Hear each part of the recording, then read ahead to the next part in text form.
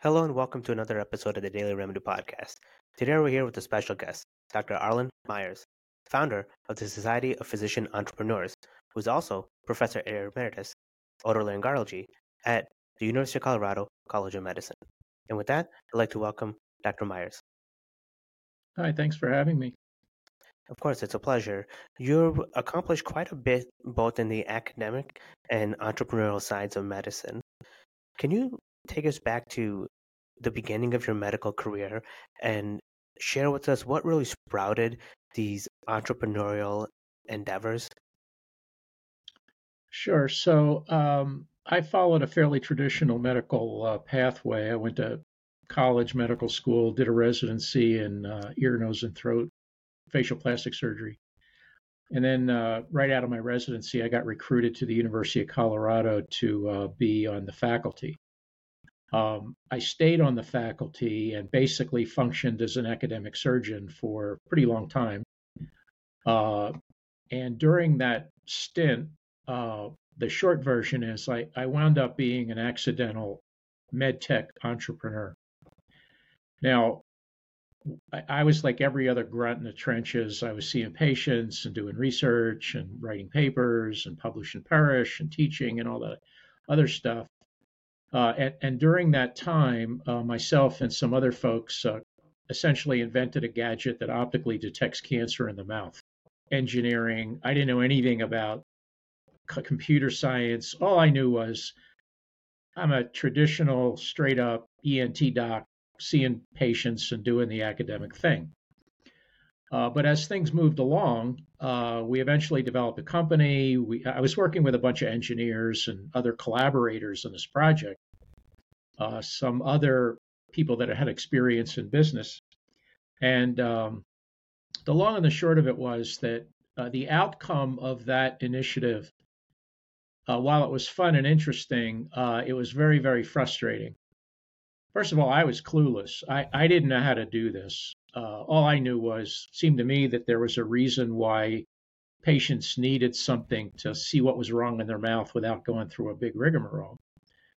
And essentially, the device and the idea was to optically illuminate, differentiate, and treat something in the mouth to see whether it was cancer or not, without taking them to the OR and all the other things. So we eventually patented it. We went through a tech transfer process. We did some other things, but it never really got over the goal line.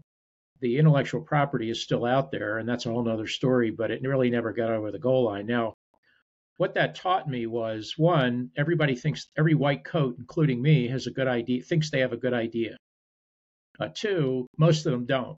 I mean, it's just an idea. It's not a product. It's not a technology. It's certainly not a business. And three, even if you had a good idea that had commercial potential or some sort of value adding potential, you wouldn't know what to do with it anyway. As a surgeon and as a physician, so I just felt there was a and that kind of annoyed me. Actually, it's more than kind of. It's the reason I'm doing what I'm doing now. And fundamentally, what I thought was that for a number of reasons, doctors, and when I say doctors, I mean healthcare professionals, nurses, pharmacists, dentists, anybody that wants to do this, really need to understand the business of medicine and how to get an idea to a patient. So that's how I wound up doing what I'm doing now, which is essentially I teach healthcare innovation and entrepreneurship. I consult to a bunch of companies at various stages doing various things. And I'm a co-founder, president, and CEO of the Society of Physician Entrepreneurs to teach people what I wish I had known when I was doing this. Thank you for that explanation. If you don't mind, I'd like to break down a few aspects of what you said that I think are critically important. One is this kind of blinded ignorance, if you will, that many in the medical community have about their lack of understanding how to commercialize a product, how to move it forward. What would you say to the typical physician who has an idea yet doesn't quite understand the proverbial, doesn't know what he or she doesn't know in commercialization? What are two or three initial tips that you would provide just to get that individual moving in the right direction to learn commercialization in the proper way?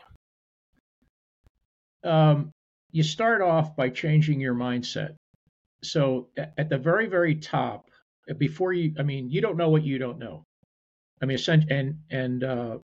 most people don't admit it. So you have to come down off the mountain. Just because you got a bunch of initials after your name and you're a quote smart doctor really doesn't mean very much when it comes to what I'm talking about. So while the clinical mindset is obviously important and useful, the entrepreneurial mindset, while it has some similarities, has some very distinct differences. So it's really like two overlapping circles, and most people don't have any overlapping circles. They're a doctor, that's it. And they don't know how to do the rest of it. And that's the way I was. I mean, I was clueless. I didn't know what to do. So the nice thing is, while your personality is reasonably fixed, your mindset is not. And you can change your mindset. So I tell people that when you start off with this, basically the three things you are going to need and do a self assessment on are mindset, means, and motivation. The mindset I just talked about, how you see the world, how entrepreneurs think is different than how doctors think clinically. That's the mindset. And each of these we can go into a lot of detail, but I'll just give you the head. Exactly that. What are the resources that you will need to be successful or fail and do it again, which is more likely when you start down this road? And the means are money, people, intellectual property. It could be physical resources. You might have to set up a business, or you will set up a business and have certain credentials or licensure or Secretary of State stuff. So those are the means. And third, you need, most important and equally important, is motivation. I tell people that you need to make this personal, but you don't take it personally. This is a long, hard road, and you are likely to fail very often. So if you don't have the internal drive, now I don't necessarily mean grit, because I think that's been overworked. And frankly, I don't believe it. So but you have to have something inside of you that you just have to scratch, and you can't let it go until you fix it. Now, in my particular case, I still have it. I'm still driven by helping other people not make the same mistakes I did. That's what parents do. That's what professors do. That's what attendings do. That's the way I'm built. So my role in life is to do meaningful work that's fun and help some folks along the way. So I'm just trying to help people not make the same mistakes. I tell people that, when I was a surgical attending, I could tell people in the operating room, don't cut that. I can tell you what's going to happen if you do that. Likewise, I consider myself now like an entrepreneurial attending. Like, if you tell me what you're going to do, I can't guarantee what's going to happen, but I did that, and here's what happened. So you might want to think about rethinking what you're going to do or do something different. So it really comes down to mindset, means, and motivation. All the rest you can learn. All the rest you can sort of experience. But there's certain things that you just have to have that come from the school of hard knocks, or are in or built into you, or not. You may, and I tell people, there's no harm in not doing this. If this is something that you have done a self-reflective exercise, looking at the three things that I just mentioned, you say, you know what? I just don't think I have what it takes to do this. Then great, be a doctor, see patients. God knows we need more doctors. But don't waste other people's time and money going down this road if you don't have what it takes. I love it. Lots of nuggets of wisdom in there. Again, for the listening audience, mindset, means, and motivation. I want to circle back to something you had mentioned earlier about the overlapping circles analogy, where you talk about the clinical mind and the entrepreneurial mind, and channel that for you more personally. You consider yourself an entrepreneurial attending. So you have this clinical mindset of teaching. There's a particular teaching paradigm in medicine. You see that application of teaching in the entrepreneurial mold. Can you expand on that a bit? Sure. So What I would say is that there's a difference, or there are differences between a teacher and a coach and a mentor and a sponsor and a friend and a colleague. And I sort of, in interplay with people, sort of assume all of those roles in some way, shape, or form, depending if you would put it on the case. So when I talk to someone or I work with someone, or, I kind of try to make the diagnosis first and then treat. So I'm trying to understand what the problem is, and it's not a hammer and a nail thing. If maybe you need this, maybe you need that, maybe you just need a pat on the back, maybe you just need some encouragement. On the other hand, maybe you really need to figure or obtain the knowledge, skills, abilities, and competencies you need to do this, because you don't have the education, you don't have the experience, you don't have the networks to do this. And there's a 70-20-10 rule that people sometimes quote, and that is, actually there's a lot of 70-20-10 rules, but this one is, when it comes to what adults learn, 70% of that comes from experience, 20% of that comes from the people that you know, and 10% comes from the stuff you learn in school, most of which you have to unlearn when you go through physician entrepreneurship. So for all intents and purposes, we're talking about experience and people. The rest of the stuff you can learn on the internet. And that's really how you have to engage yourself. And this particularly applies to older physicians as they're going through career transitioning, and they're figuring out, what do I want to do? And I'm a little tired of medicine and I want to make a career transition. Network, network, network, network. That's how you get connected to get the experience. You don't send out resumes. You don't figure out a lot of stuff to put in. I mean, you have to clean up your LinkedIn site, but that's not how it works. It's who you know. And unfortunately, most medical professionals have very limited networks, internally and externally. They're essentially linked out. Not a good idea. Let's talk about that a little bit, because I think that's key to understanding the paradigm shift mentally. Physicians often have a siloed mindset. I will do everything on my own. I am in charge and I am the lone warrior.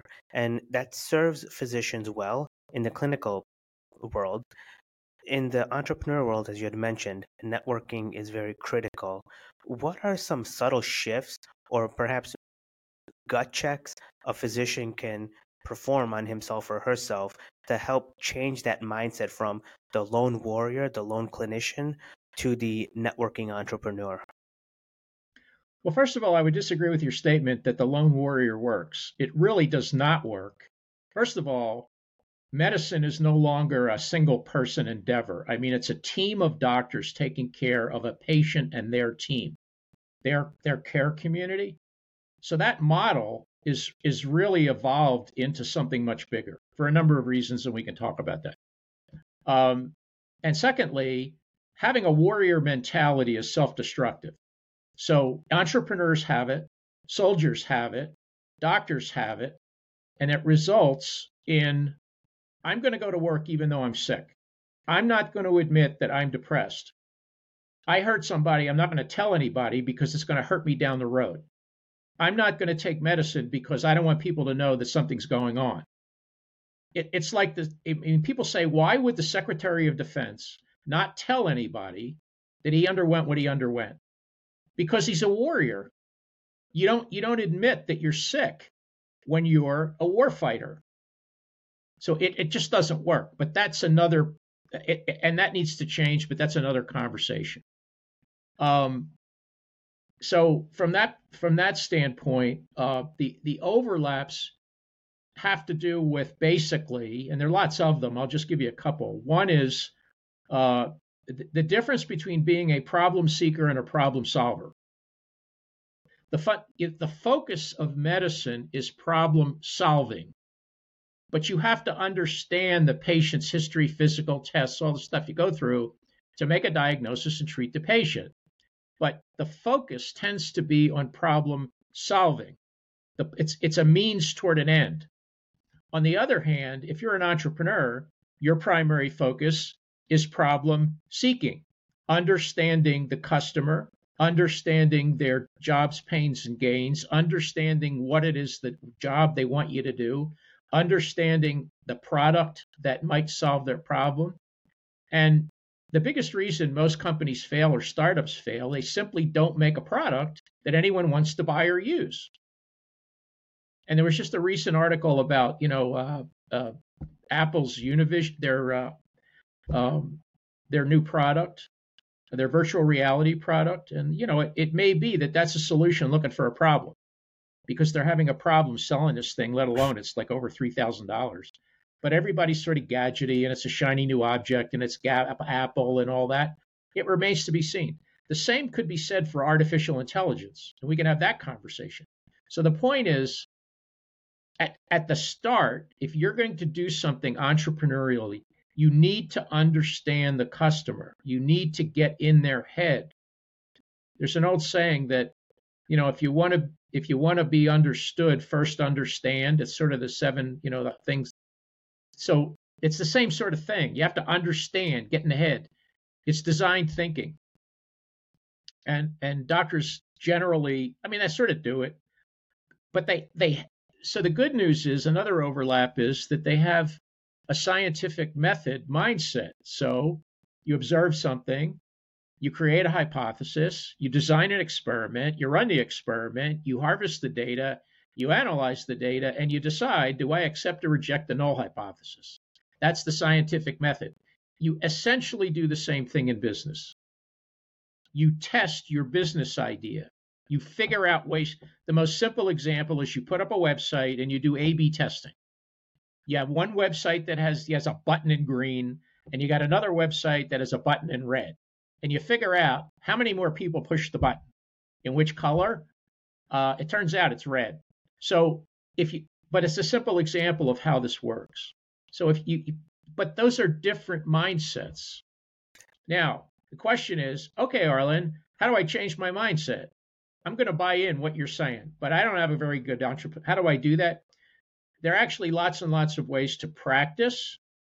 And there's certain fundamental traits of the entrepreneurial mindset that you can practice. The basic one is associating. Now, what that means is, Steve Jobs put it that basically innovation is about connecting dots. So associating means you have a broad world view. You're looking at what's going on in the world. I'm not just talking about medicine. You're looking at economics. You're looking at demographic changes. You're looking at generational changes. You're looking at technology. You're looking at everything out there, and you're trying to see patterns so that you can predict what you think the next step will be. And again, my experience is most people, let alone most doctors, don't have a wide lens view of the world. And that's what differentiates people that are successful that aren't. And the second is they simply take more shots on goal. So the more shots you take, the more, and you're going to fail 99 times out of 100. So you just keep taking shots until one of them goes in the goal. I want to ask a question that's a bit more speculative, but I think it would be important to get your feedback on. One possible difference that I'm projecting is this notion of wrongness. What does it mean to be wrong, and is it okay to be wrong? In medicine, I often find that wrongness is shunned quite heavily. It's stigmatized. And in entrepreneurship, understanding wrongness and improving upon it, iterating from it, seems to be celebrated. Would you agree that that's a critical difference? Well, first of all, in medicine, obviously, we're talking about people's lives. So, the goal is to make as few mistakes as possible.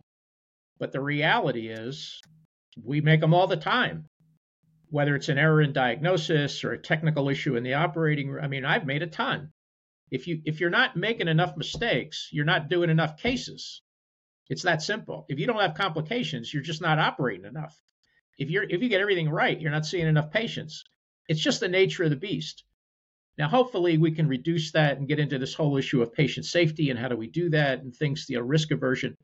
But the reality is that's what it is in medicine. Now, in on the business side, and particularly on the startup side, um, uh, we don't do a very good job of celebrating failures. And this has to do with failure resumes, and it has to do with learning from mistakes. There's that old truism in medicine that basically the most important thing is clinical judgment. Clinical judgment comes from experience. Experience comes from mistakes. It's the same thing in business. If you're not doing it enough, if you're not making the mistakes, you're simply not taking enough shots on goal. So you have to test your idea. You have to learn. And the other thing is that there's the myth of grit. That's why I was saying I think that's a myth. I mean, and the thing that really drives me crazy is this notion of burnout, essentially gaslighting healthcare professionals saying, you're just not resilient enough. When the reality is, I don't know of any profession that's more resilient than healthcare professionals. So to tell me, Arlen, you're just burned out because you're not resilient enough, you're not mindful enough, you're not doing enough yoga, you're not eating enough yogurt, you're not even macrobiotics, I think is ridiculous, and frankly, it's insulting. So the problem is organizational stress and systemic stress. That's what's going on in the world. It's not personal resilience. And what this gets to is if you want to beat your head against the wall trying to do this, knock yourself out. But the point is, you need to know when to pull the plug. You need to know when to quit. And I encourage people to quit. But there's this myth of persistence, of grit, of stick-with-itness that is sort of this American value, which I believe is a myth. And it hurts people. Whether it's your career, whether it's a product, whether it's where you're going, at some point you need to quit. You don't quit on yourself. You quit on what you're doing and you learn something and move on. The other problem is, why don't people learn from their mistakes? Everybody makes mistakes, but some people keep making them. Why is that? Right. 2, they don't take personal responsibility for the mistake, and they blame it on the system. So you need to stop doing that. You need to just look in the mirror and say, what did I do wrong? And what did I learn from that? And I could give you 1,000 examples in my failure resume of how I did that. Yes. Speaking of that, I'd like to transition and talk about the impetus of starting Society of Physician Entrepreneur, which is the organization through which we connected. Was that born out of impetus of learning from a certain setback, or was that the accumulation of a series of multiple learnings along your entrepreneurial journey? I just didn't think that was right.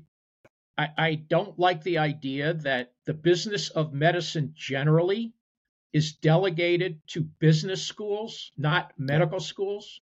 I think that not teaching the business of medicine in medical schools is educational malpractice.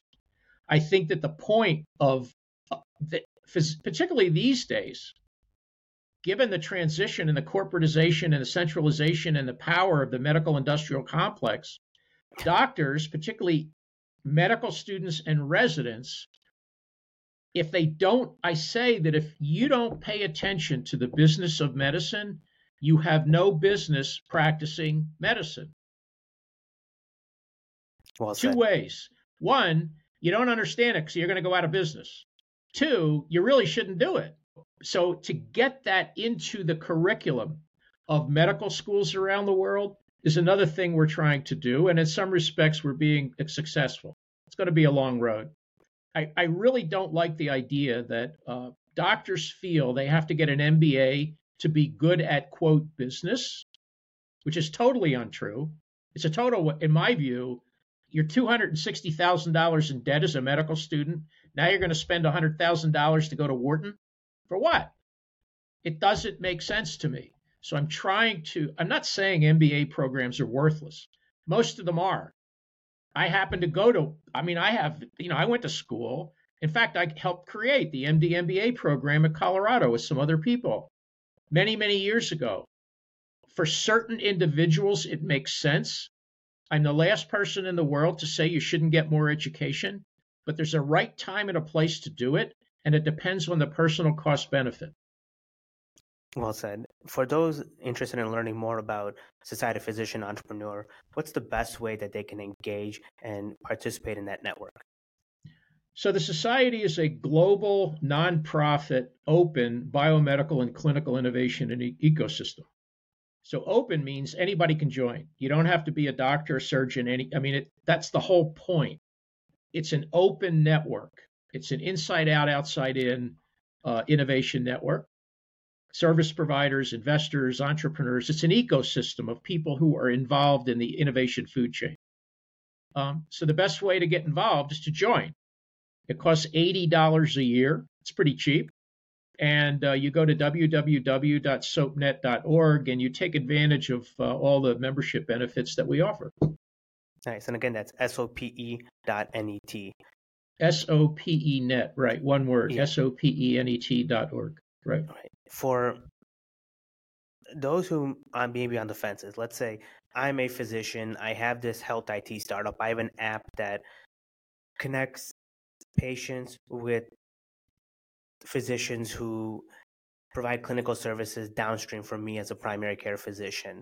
And I want to introduce the idea to the Society of Physician Entrepreneurs. Could you maybe guide just the tactics of how people should present their ideas? Should they have an uploaded presentation deck, kind of just brainstorm ideas? Talk through the logistics.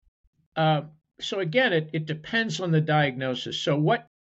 Because we're an open network, all the different customer segments have different value propositions. So an investor wants one thing, an entrepreneur wants another thing, a technologist wants another thing, a doctor in practice who is thinking of migrating in a different career, or they want a role as an advisor or a consultant to a startup or something like that. Or if they're a founder, like you're describing, they have different needs. So to use your use case, if a doctor who's a clinician, any kind of clinician or a nurse or whatever, and they come up with this idea of a digital health app, well, this may simply be an idea. It may be just a sketch on the back of a napkin. And through the process, they may need a technologist to create a wireframe. They may need a data scientist to do some stuff with data. They may need a cybersecurity person to protect it from getting hacked. More commonly, they need someone that will pilot their solution. So Arlen, can you help me get through the gatekeepers to pilot my product? That's a very typical ask. Another typical ask is, Arlen, are you interested in investing in my company? No. Can you help me find somebody who is? Yes. I can't do it for you, but I can tell you how to do this, and angels and networks and all that other business. Arlen, my product didn't work. What should I do next? Or Arlen, I'm a doctor and I want to be the chief medical officer for a scale up company. How do I do that? How do I get in front of somebody? How do I get that side gig? How do I get the full-time career transition job? So it really depends on what the ask is. Can the society help in all of those? Yes.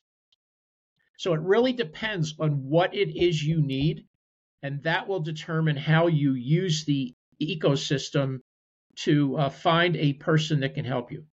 Essentially, the society is a dating service. We're a cross between Rotary and Match.com. So it's all about finding the right person who can help you. Well said. And that's what we do. And Dr. Meyers, I want to thank you so much for your time, and look forward to hearing from you in the future. And hopefully those who are listening will join Society of Physician Entrepreneurs, find the value, and of course, share your journey of success. And as Dr. Meyers had mentioned, your journey of failure, because it's all part of the startup ecosystem in medicine. And with that, Dr. Meyers, thank you for your time.